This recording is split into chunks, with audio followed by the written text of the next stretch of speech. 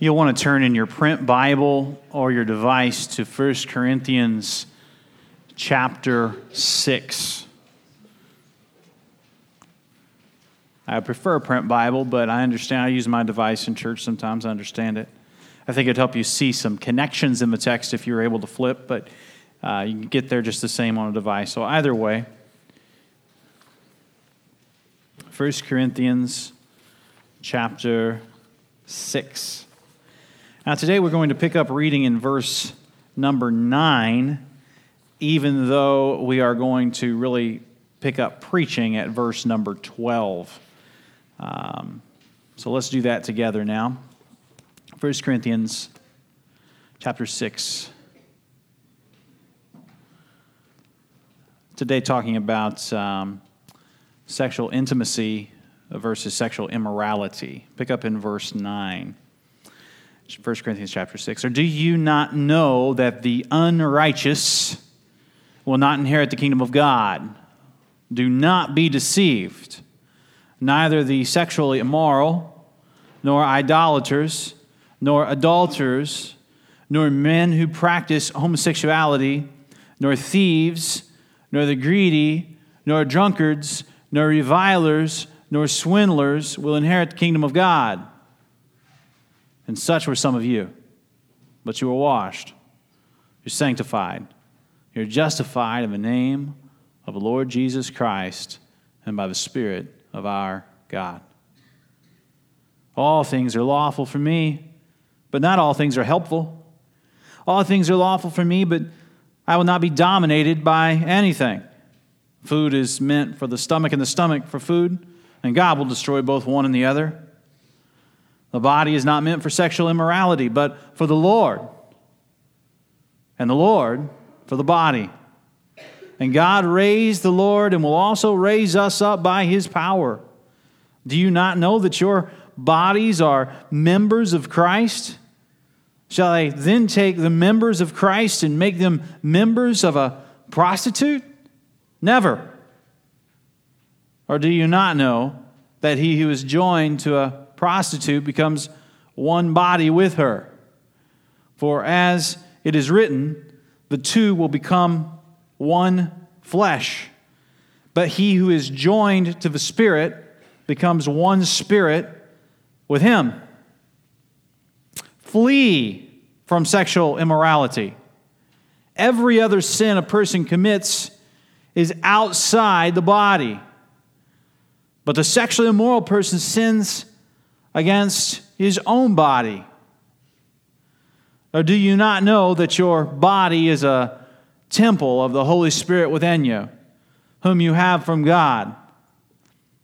You're not your own, for you were bought with a price. So, glorify God in your body. May God bless the reading of His word and minister grace unto His hearers.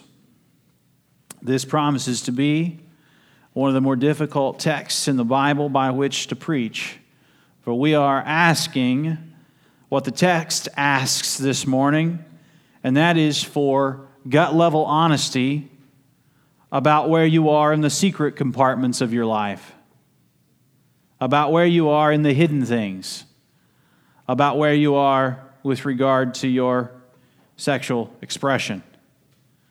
Now, from the onset here, before I get into my main points, I want to frame it with the way the text frames it. Verses 9 through 11, it says there, do not be deceived. That, in fact, is an imperative. There's only 3 of them in the text, and they'll form our applications at the end of the sermon with fleeing and glorifying. And my main points will follow along 4 other indicative verbs within the text, or at least implied. I'll borrow them from Paul Tripp, but we'll get to that in a moment. Let me just frame it this way. Do you not know, do not be deceived, do you not know, neither the sexually immoral, nor idolaters, nor adulterers, nor men who practice homosexuality, thieves, greedy, drunkards, revilers, swindlers will inherit the kingdom of God. In other words, the inclusion there is the kingdom of God. Not inheriting the kingdom of God if this is an unrepentant lifestyle for you. And it drills down deep on the fact that there are those that are inside the kingdom and those that are outside the kingdom of God. This smacks against any sense of universalism in salvation, that everybody will wind up in heaven. In fact, there are those in the kingdom and out of the kingdom, and Revelation makes this abundantly clear, as does this passage, that there are some in and some out. So I wrote it out this way just to try to help us along with the sting of this and to understand that this is a subject that is inbounds for the Christian life. It's inbounds for a sermon subject matter because it's clearly in the text. That is sexual intimacy versus sexual immorality. And not only is it clearly inbounds to talk about these things, but it's incumbent upon us to talk about these things with truth and with grace. Not just with a hard-edged truth, and not just about grace as in a presumptuous sense, as if we automatically know that we've received the grace, because truly, grace follows repentance. We repent of our sins, and the grace that has regenerated us is then now expressed in our belief in Christ. So repentance is very much a part of the equation. So here's how I wrote about verses 9 and 10. It's not that you're hopelessly damaged goods. It's not that everybody inside the church has committed these and is now free. But some inside the church have been spared these nouns in this vice list of sins. And some outside have never done these things publicly, but are still not born again. You can be an upstanding citizen and not inherit the kingdom of heaven, but no one is good. But one in salvation comes through the one, Jesus. And some outside have done these things and cling to these nouns as descriptors of their lives, which means they are not yet inside the church. If they die in this unrepentant state, denying Jesus for salvation, then they will spend eternity apart from God and in hell. It is not loving to subdue that truth from them. Right wrath will be owed because they turned their nose and furrowed their eyebrow at Jesus' way of salvation. So all of this matters very much more than what we might originally think. But drilling down on this inside-outside conversation, imagine this conversation with those inside in heaven, those that have received the free grace of Jesus Christ for eternal life, our Lord. I'm just going to use my name as not to incriminate any of you. Hi, I'm Matt Watson, and I used to view pornography on my phone. That's porneia is the Greek word for sexual immorality. So if you read it in Greek, it says porn. That's what it says. That's the word. That's how you get it. So that's what we're talking about. Hi, I'm Matt Watson. I used to view pornography on my phone, but Jesus delivered me from that. I'm inheriting heaven. Or, hi, I'm Matt Watson. I guess I could use any other name in our church directory here, but I'm Matt Watson, and I used to commit adultery on my wife. Again, I'm not saying I did these things. I'm using myself as an example, so you could do this. Hi, I'm Matt Watson. I'm so-and-so. I used to be the passive partner in a homosexual relationship. Or, I used to be the aggressive partner in a homosexual relationship, but Jesus delivered me from that. I'm not identified by that anymore. All I'm doing is taking the nouns out of verses 9 and 10, and I'm just employing them here. I'm not making anything up. You study the verse there. That's what it says. Hey, I'm Matt Watson. I used to take what wasn't mine. I used to worship sex and food and pleasures of all kinds. But now my greatest pleasure is Jesus Christ, my Lord. Hey, I used to take pills or drugs for highs and lows or drink to numb the painful reality of my sin. But now I face my greatest fears in Jesus Christ, and He's my Lord. Hi, I'm Matt Watson. I'm in heaven with you. I used to get people fired up, gossiping about them and reviling them, but I've been delivered by Jesus Christ. He's my Lord. He gets the glory. Hi, I'm Matt Watson. I used to take what I could in greedy work dealings. I used to live for myself alone. I used to fake like I cared, but really all I cared about was myself. I used to swindle my way to gain, but I was self-deceived, and I've been delivered by Jesus Christ our Lord. Now I'm saved by Jesus' shed blood. He bought me. I'm a right doer, not a wrong doer today in heaven because Jesus sanctified me and glorified me with His glorified body. I'm a Christian. I'm not a gay Christian. I'm not an adulterous Christian. I'm not a cheating Christian. I'm not a swindling Christian. I don't attach any adjectives to the word Christian. I'm a Christian. The only adjectives I would attach to it are those that reflect righteousness and holiness according to God's word. I'm a holy Christian. I've been made holy by Jesus. Those things I used to be. That's what I was. It's a were, but I identify with Christ, and that makes all the difference. Look at verse 11. It says, and such were some of you. Friends, I would submit to you that if we're a church that doesn't have anybody on the membership roll that used to or currently struggles with homosexual tendencies, then I would submit to you, knowing what I know about this cultural moment, we might not be reaching out like we ought to be. We ought to have some words on this roll. If we don't have the kind of climate where we can talk about our sexual pasts and see the grace and forgiveness of Jesus in it, I'm talking about it in a mature manner here. I'm not talking about I'm talking about maturity. but with the counsel of the elders, with sincerity of heart, with sobriety of mind. If we don't have a climate where we can talk about these things, how are we ever going to be able to bring the Word of God to bear on the situation so that we might be delivered from them? One of my hopes as a result of this month is that we would become more likely to talk about those sexual sins that plague us, that we might be delivered from them. Because here's what I can tell you, folks. Out there, all they do is talk about sexual immorality, sexual intimacy. They got their slogans. Matter of fact, you know them because you're immersed in the world out there. And for too long, the church has kind of taken a sort of legal, judicious stance against any kind of sexual immorality, but we haven't lifted a finger to counsel the word in coming out of those sins. We haven't lifted a finger to normalize the fact, as such were some of you, that you used to be that. And therefore, we don't have good witnesses, testimonies, so that we can follow me as I follow Christ out of whatever sexual misgiving it is. Now, last week, I talked about grievances, and I talked about the greed and injustice and not taking each other to court frivolously and civil matters and all that. But this week, I take the first half of this vice list because I think that's what verses 12 to 20 do. And we're going to talk about sexual immorality. It's why we have children's ministry today. It's why we're taking advantage of that. And what I think, application-wise from the onset, is that we really need to learn to be able to put sexual talk on the table maturely in our congregation. I believe that. And I'll take it one step further. This text that we've read and that we're going to reread and try to apply, it talks about being members in the body of Christ. It talks about being members, like limbs and hands, arms in the body of Christ. And I'm going to take, this is the step further I'm going to take it. I am convicted from having studied this text quite a lot for today. I'm convicted that the best and proper context is the local church gathered. And furthermore, I'm convicted that this is a statement in affirmation of membership, so that you're a part of a dialogue amongst members where it's a trusting, a safe place to interact, as one of my brother pastors says, so that you can trust it's safe. And furthermore, I'm convinced that you cannot get this kind of specific preaching and dialogue and knowing and being known on TV preaching or internet preaching. I'm convinced that it requires the flesh and blood, face-to-face relationships in order to actually be what this text is calling us to be. And so I believe this is a statement, an apologetic for the local church gathered out. And we could go to Ephesians for that and Romans for that and later in Corinthians for that. But I think even this text is an apologetic for the local church gathered out. It takes so much time just to get to the point to where we might be able to say, I used to be that. And I know some of you have been a little bit more prone to talk about this because I've been doing biblical counseling here for over a decade. So I know some of you are prone to talk about these things in and out here. But I want to facilitate those conversations. It's not my story to tell. It's your story. But it's kind of our story. And I'm not talking about getting up here and doing that thing, like the jock. I hate the jock testimonies with the youth groups. I hate them.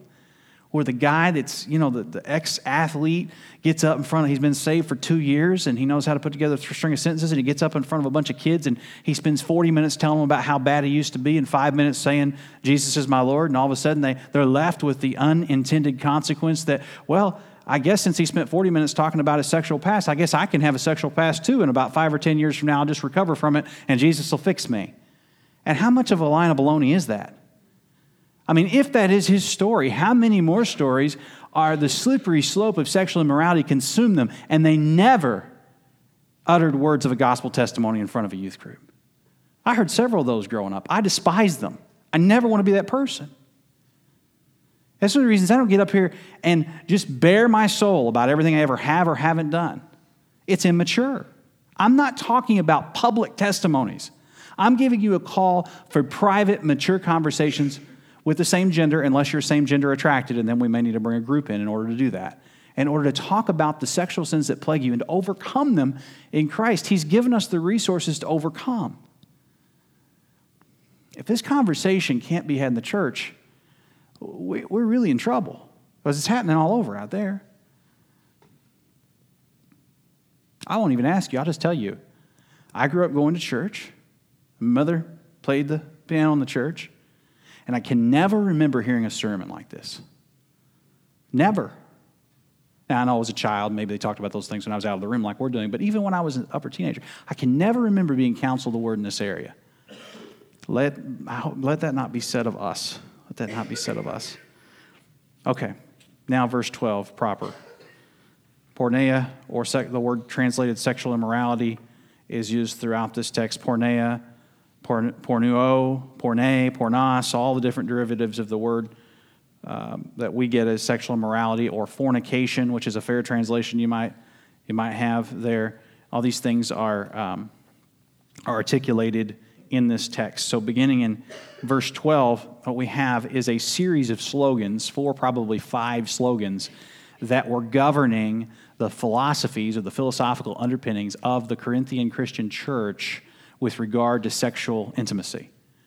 They had some slogans that were not rooted in the Word of God. They had some, so like we might have some slogans like, well, if it feels good, do it. Or, I feel like I identify as this and so I'm this, and you can't tell me I'm that. Or, I don't believe in creation. So there's some kind of Darwinian underpinnings there for being kind of amorphous and being some kind of a creation of our own existence versus having been intentionally created. And so this philosophically not different that they had here, these slogans that they were clinging to, that they were importing into the church, and they were taking a little bit of what the Bible had said, a little bit about what the apostles and what Paul had said to them, and they're putting a little bit of Greek culture, and they're kind of coming together with a way of looking at their bodies and a way of looking at their actions that are patently deplorable to God. But they haven't quite shifted through those gears. Now, I want to say something else before. I'm trying to throw lots of grace in here with this truth. I want to say something about this. All the way through Corinthians, we have the apostle writing to the church as if they are believers. He calls them brothers, right? He calls them the church.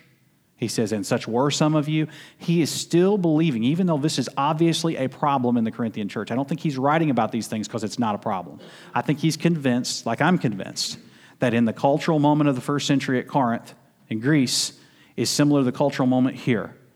You had rampant homosexuality all the way to the emperorship. You had rampant practicing of sexual immorality. Prostitution is what's listed here, but the range of meaning of the word is much broader than that. You had what we might call I believe we have rampant, probably pornography through screens more than anything else that needs to be repented of and turned away from. But all of the sexual sins that come with that, I'll try to bring definition to them in a moment, but I just wanted to say there that I think we have our slogans too, and God is gracious to us, and He wants us to be able to overcome these things in Christ, and these are not unforgivable sins, but they are sins that must be forgiven. Okay. The definition of sexual sin with porneia here that comes to us in this text. In verse 13, sexual immorality and further includes, just to track the semantic range of media, includes pornography, fornication. It includes orgies, swingers. It includes extramarital partners, selling sex, buying sex, homosex, gender fluidity, any denials of the creation order. And I would not include in that the 1 in 10,000 that have been born intersex. That is a separate physiological issue. It is not a decision of the will to be living in a state of gender fluidity. And so that's a different conversation for biblical counseling. It would include here party sex if you were to put it all together and kind of take the range of meaning there. So none of these will inherit the kingdom of God. So he doesn't want us to be deceived. And I think there are 4 inescapable worship principles that come out from verses 12 to 20. I'll try to move through them quickly because of the lengthy introduction, but 4 of them, if you want to write them down, it's mastery, eternity, unity, and ownership. Mastery, eternity, unity, and ownership. So verses 12 and 13, mastery. Verses 12 and 13, mastery. Verse 14, the principle of eternity. Worship principles to help us understand sexual intimacy. Mastery, eternity, then unity, verses 15 through 18.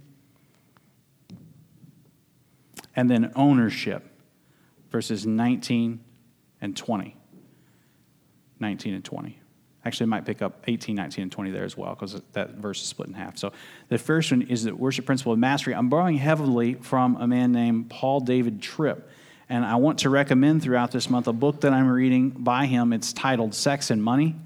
And so very relevant to our theme. And he's a pastor and a biblical counselor, and he writes very maturely, very biblically, very helpfully about this. And I'm going to actually read an excerpt from this in a moment. And so I'll get to this again. Paul David Tripp, Sex and Money. I want to ask you this month, give me this month to talk about this. Don't judge the exposition of 1 Corinthians 6 and 7 on today only. If you're not able to be here every Sunday, follow the online sermons, follow the podcast sermon, because this is it's a sequential argument the text makes. It's going to take all 4 weeks in order to get through this material. Number one for today, an inescapable worship principle. The first one is mastery. Look at verses 12 and 13. These are slogans gone wrong at Corinth. All things are lawful for me, but not all things are helpful. All things are lawful for me, but I will not be dominated by anything. Food is meant for the stomach, and the stomach for food. And God will destroy both one and the other. The body is not meant for sexual immorality, but for the Lord, and the Lord for the body. Now, what's going on in these first 2 verses here? Our first point is the worship principle as it regards to sex of mastery. What will I be mastered by? They were saying, and probably spinning off of Paul's freedom quotes in the gospel, all things are lawful for me. And what's Paul saying? Not everything's helpful. Not everything's beneficial. All things are lawful for me. He says, but you shouldn't be mastered or dominated by anything. That word for dominate could be translated mastered. So this principle of mastery, I won't be mastered by anything. And it says here, food is meant for the stomach and the stomach for food, and God will destroy both one and the other. So one of their sayings is food is meant for the stomach and the stomach for food, and they're equivocating. Since God's going to destroy the stomach and he's going to destroy the sexual organs of the human body, since they're both going to be, oxidation is going to affect both of them after you die, then what does it matter what you do with it? This is the kind of equivocation they're making. And the Apostle Paul says against these slogans, he says, the body, I'm looking at verse 13, the body is not meant for sexual immorality, for porneia. It's not meant for porn. That's the Greek word, porneia. That's translated sexual immorality. It's not meant for that, but for the Lord and the Lord for the body. Differently, you can't have both. Like you can't be meant for sexual immorality and meant for union with Christ. You can't have both. So our first thought here is mastery. Sex is an appetite like food is an appetite, so that's true. But the equivocation that eating what we want food-wise is therefore means we should be able to enjoy the appetite of sex any way we want, that equivocation was sinful in the thinking of the Corinthian believers. Notice something here about this first principle of mastery, and really all of them. Notice that these people are hearing from Paul correction in their thinking, not just correction in their actions. He's going for their very way of thinking, their philosophical underpinnings, how they think about the universe. I mentioned Darwinianism earlier, a 19th century concoction, but you could go back to Greco-Roman thought, and you could think of the philosophies of Seneca, particularly the philosophy of Plato and his dualism that affected the way that these Greeks viewed their body. In short, they understood their body as being like a prison. And late Enlightenment thought picked back up on this with the likes of Descartes. The body's like a prison, and so their thinking, their philosophies about the body is that it didn't matter what you did with it because the heart and soul, the inner part, was all that mattered. It needed to be liberated from this body anyway. And this whole text is saying, no. Your body, you don't have a body, you are a body. Your body is the personality of who you are. You can't mistreat this thing and at the same time have a good grasp on the gospel. For reason number one, the inescapable worship principle of mastery. All things are lawful for me, they're not all helpful. All things are lawful, but I won't be mastered or dominated by anything. Food is meant for the stomach for food, and God will destroy one or the other. But the body's not meant for sexual immorality, instead for the Lord, and the Lord for the body. So he's saying this mastery principle, you shouldn't be mastered by anything because Jesus is your master. Number two, inescapable principle for worship as it applies to sexual intimacy instead of sexual immorality is eternity.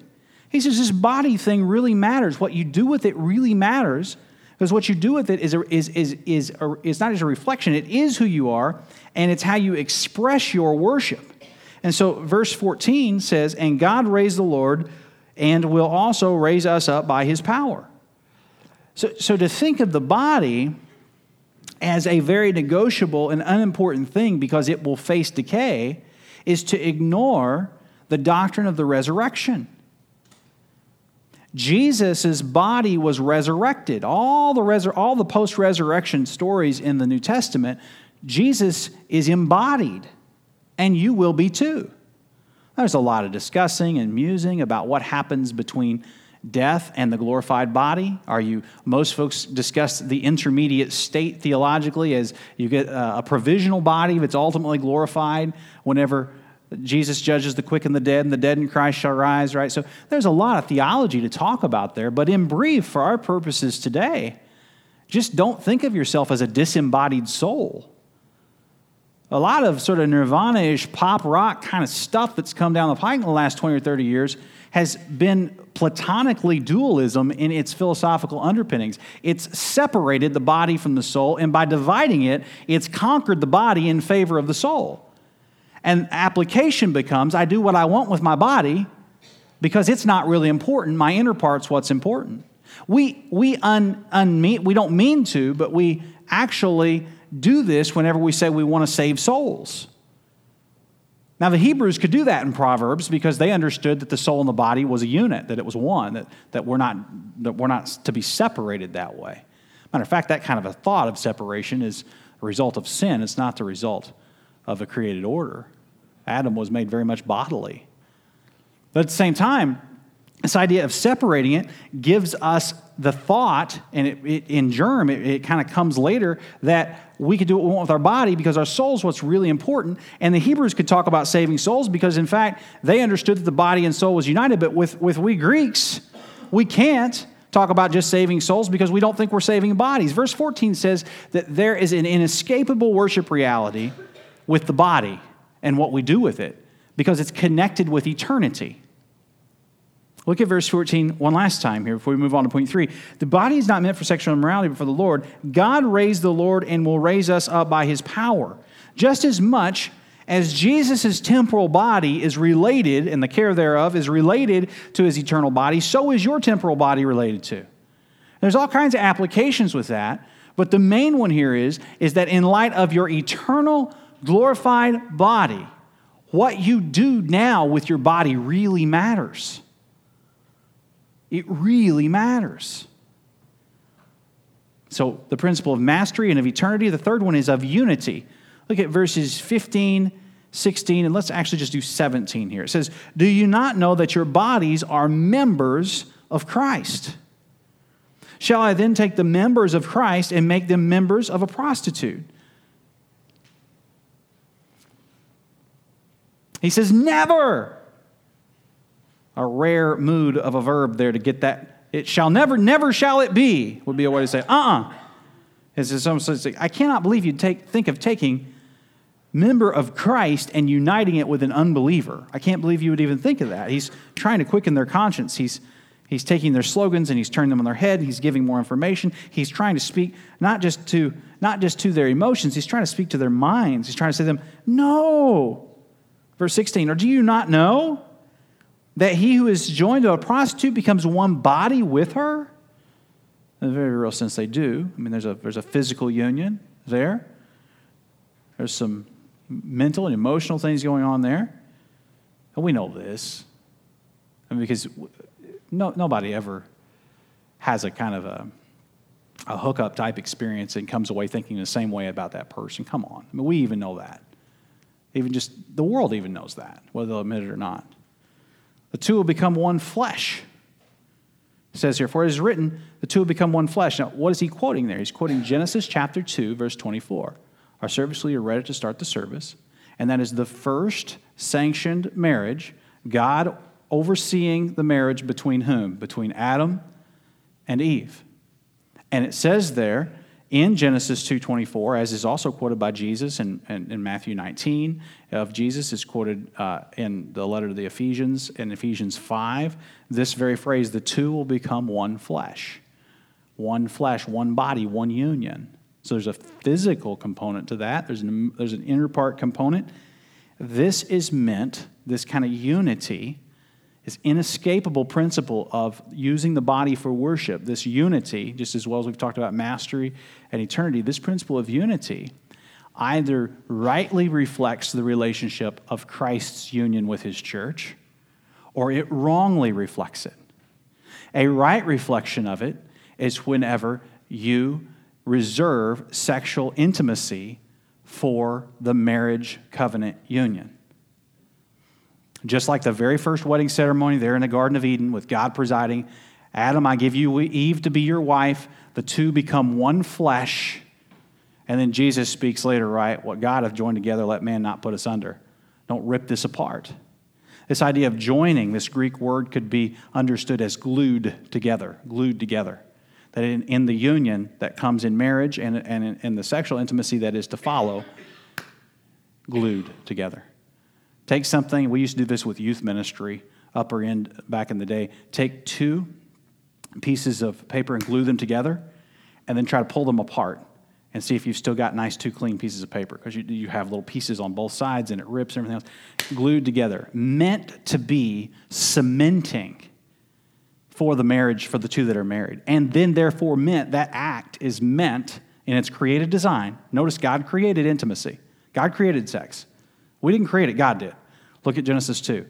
And the two come together in a unity and reflect, not that Jesus is my boyfriend, all metaphors break down, but they reflect a greater intimacy of Christ as the groom for the church that is the bride. Go read Ephesians 5 and Revelation that way. Christ the groom, the church the bride. Unity. So what's wrong with sexual immorality? It presents a wrong view of the gospel. It presents Jesus as unfaithful to his bride. Jesus is faithful to his bride. Marriage is supposed to paint a picture of unity between Christ and his church. So claiming Christians can't participate in sexual immorality because they are uniting themselves with something that is not commensurate with the kingdom of heaven. They're painting a bad picture.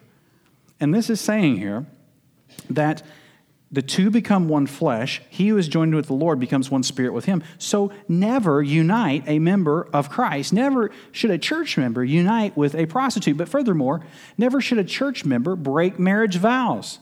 Never should a church member have a digital addiction. Never should a church member participate unrepentantly in a gay lifestyle. Never should a Christian, any of these nouns that are used in verses 9 and 10, that's why we reread them today. Never should a Christian participate. Never should a Christian participate this way. Never should a Christian, a church member, paint this disunified picture of who Christ is in relation to his church. Now, there's grace for all this. Moses granted certificates of divorce because of people's hard hearts. There's grace. It's not like you're wounded immorally. You're never going to recover because you have a sexual past. No.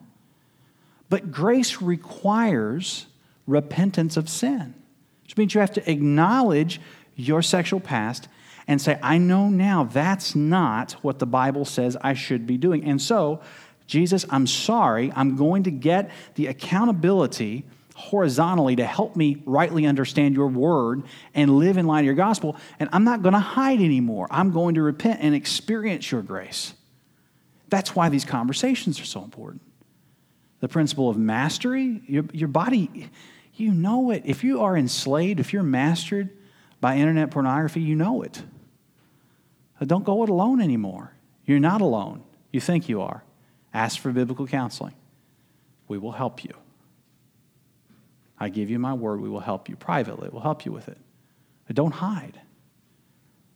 It's the principle not just of mastery, but of eternity. View your body in light of the glorified body.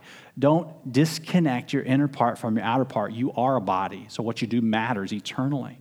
It's the principle of unity. You're united with Christ, and the only way to rightly reflect that union with Christ is your right covenant union with your marriage spouse. That's why Malachi says, cling to the wife of your youth. Don't break faith with her. Hold fast to her. And like unto it, Deuteronomy 10:20 says that we are to hold fast to the Lord.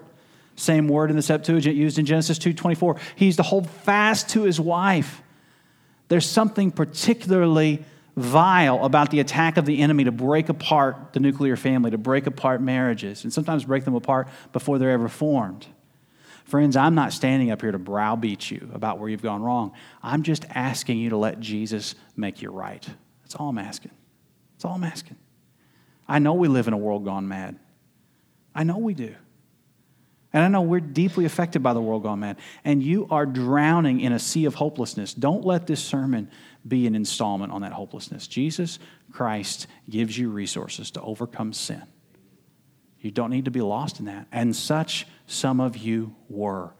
They had Corinthian church members that had testimonies, and they started to tell those testimonies in maturity to one another, and the church was lifted up, and the power of the gospel was experienced, not just in word, but in deed. Paul had to come with a rod in order for it to happen. 1 Corinthians chapter 4, verse 21 says, but it happened, praise God, the power of the gospel on display, because they didn't just hush up about things that the devil wanted them to hush up about anymore. They talked about things that Jesus makes clear through his word we're supposed to talk about. And not in a sloppy, jocular way. Like the jock gets up and gives 40 minutes to his sexual past and 5 minutes to, oh, Jesus saved me. Well, there's a lot of gears to shift through there, bud. Let's have some maturity about this, like the text does. Let the text drive how we present our testimonies. The fourth principle, I've talked about mastery, eternity, unity. The fourth principle is ownership.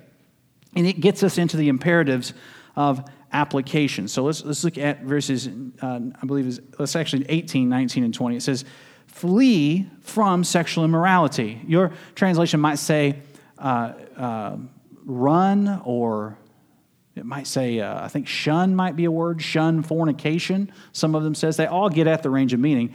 It's flee porneia, run away from pornography. And then it says, every other sin a person commits is outside his body, but the sexually immoral person sins against his own body. Actually, it could say every sin a person commits is outside his body. So other is in dispute there because it could slightly tweak the way that you apply the principle of ownership. But nevertheless, the principle of ownership is there. Every sin a person commits is outside his body, but the sexually immoral person sins against his own body.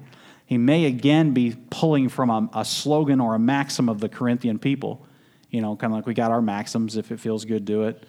Whatever your maxim is. This is just who I am. I can't help it. And it says here that every sin a person commits is outside the body, but the sexually immoral person sins against his own body. Do you not know that your body is a temple of the Holy Spirit within you? The second time that's been said here, it was said in chapter 3, verse 16, talking about the church corporate. Now it's talking to you as an individual. Do you not know individually that your body is a temple of the Holy Spirit? Or that God is in you? That this unity is here? And then he plays off of that and he says, whom you have from God. God gave it to you. What do you have that you have not received? He gave you his indwelling spirit. Therefore, you are not your own. You don't own yourself. You were bought with a price.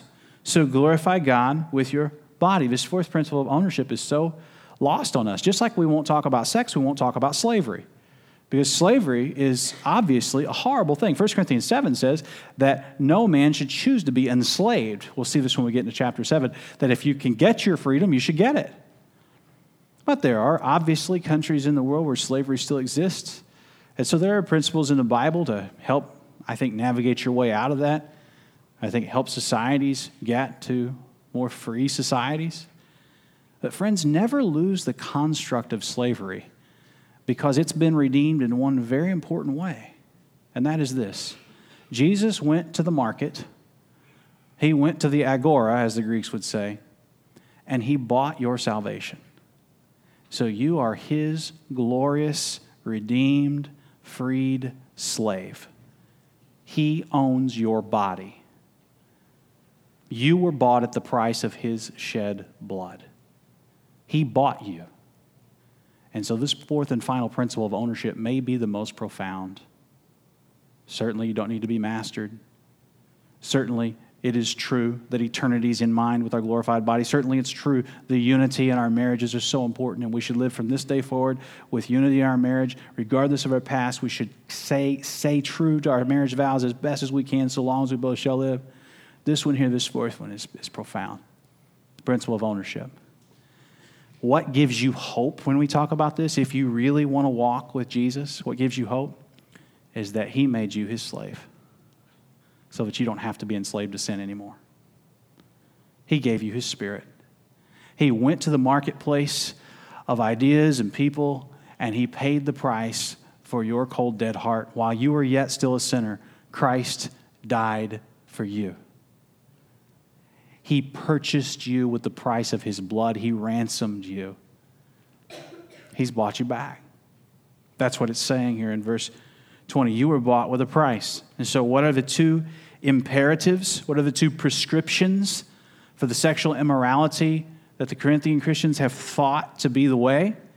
What's the prescription after they've not been deceived anymore and they've reconstructed their thinking and these slogans have been thoroughly repudiated? What's the two imperatives for them? One of them is a negative and one of them is a positive. Flee, glorify. Flee, glorify. And that's our application today. It's straight out of the text. Flee or run from sexual immorality. Don't just be passive about it.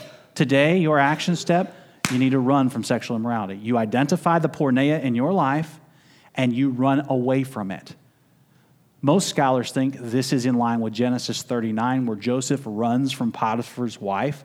It's the same construction of words in the Septuagint. Flee, run from Potiphar's wife. Run from whatever porneia.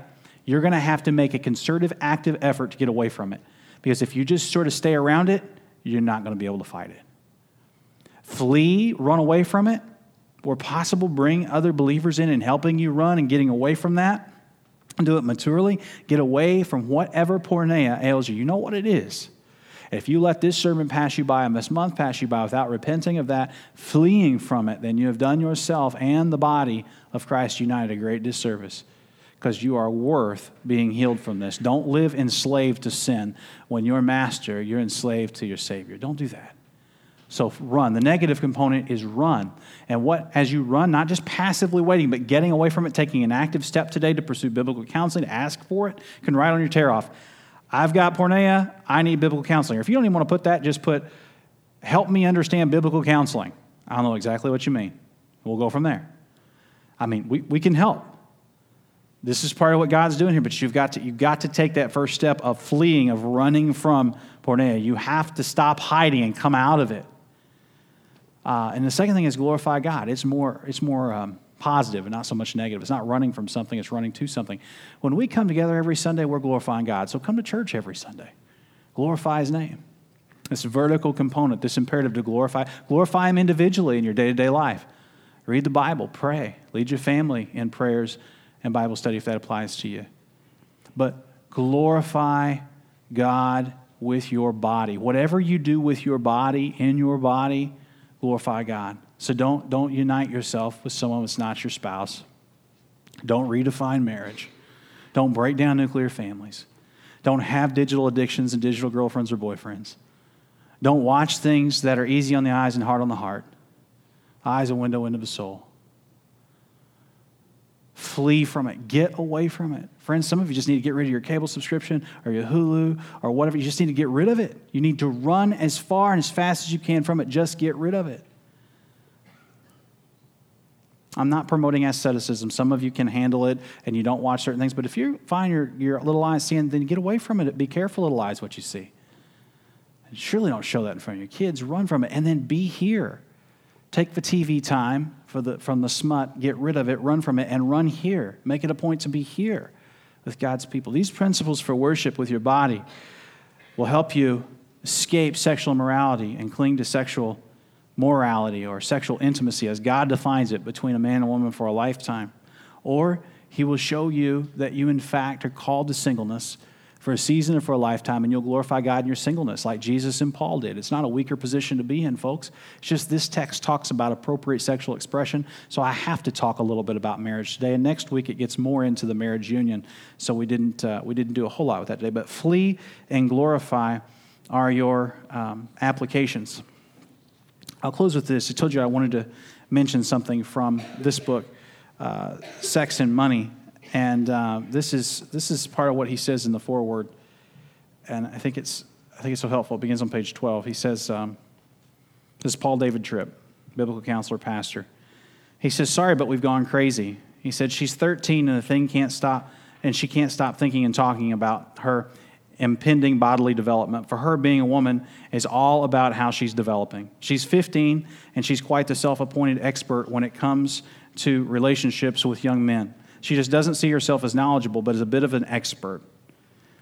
I've told my wife that recently during the summer months, it's hard to walk down the street because where we live, it's hard to know where to put your eyes because there's so many women in various stages of undress.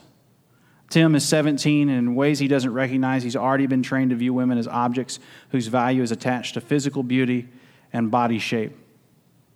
They came to me after a conference. By the way, we're going to a TRIP conference. It's his brother Ted, November the 9th and 10th, and you should sign up for it and go. It's a parent conference, but they're wonderful biblical counselors, him and his brother. Paul writes this: they came to me after a conference carrying with them a combination of brokenheartedness and anger. They wanted to know what to do about their son who seemed hopelessly addicted to internet pornography. I asked how old he was, thinking I would hear he was in his teens or his early 20s. To my shock, and speaking through his shame, the father said to me with a quivering voice, 8.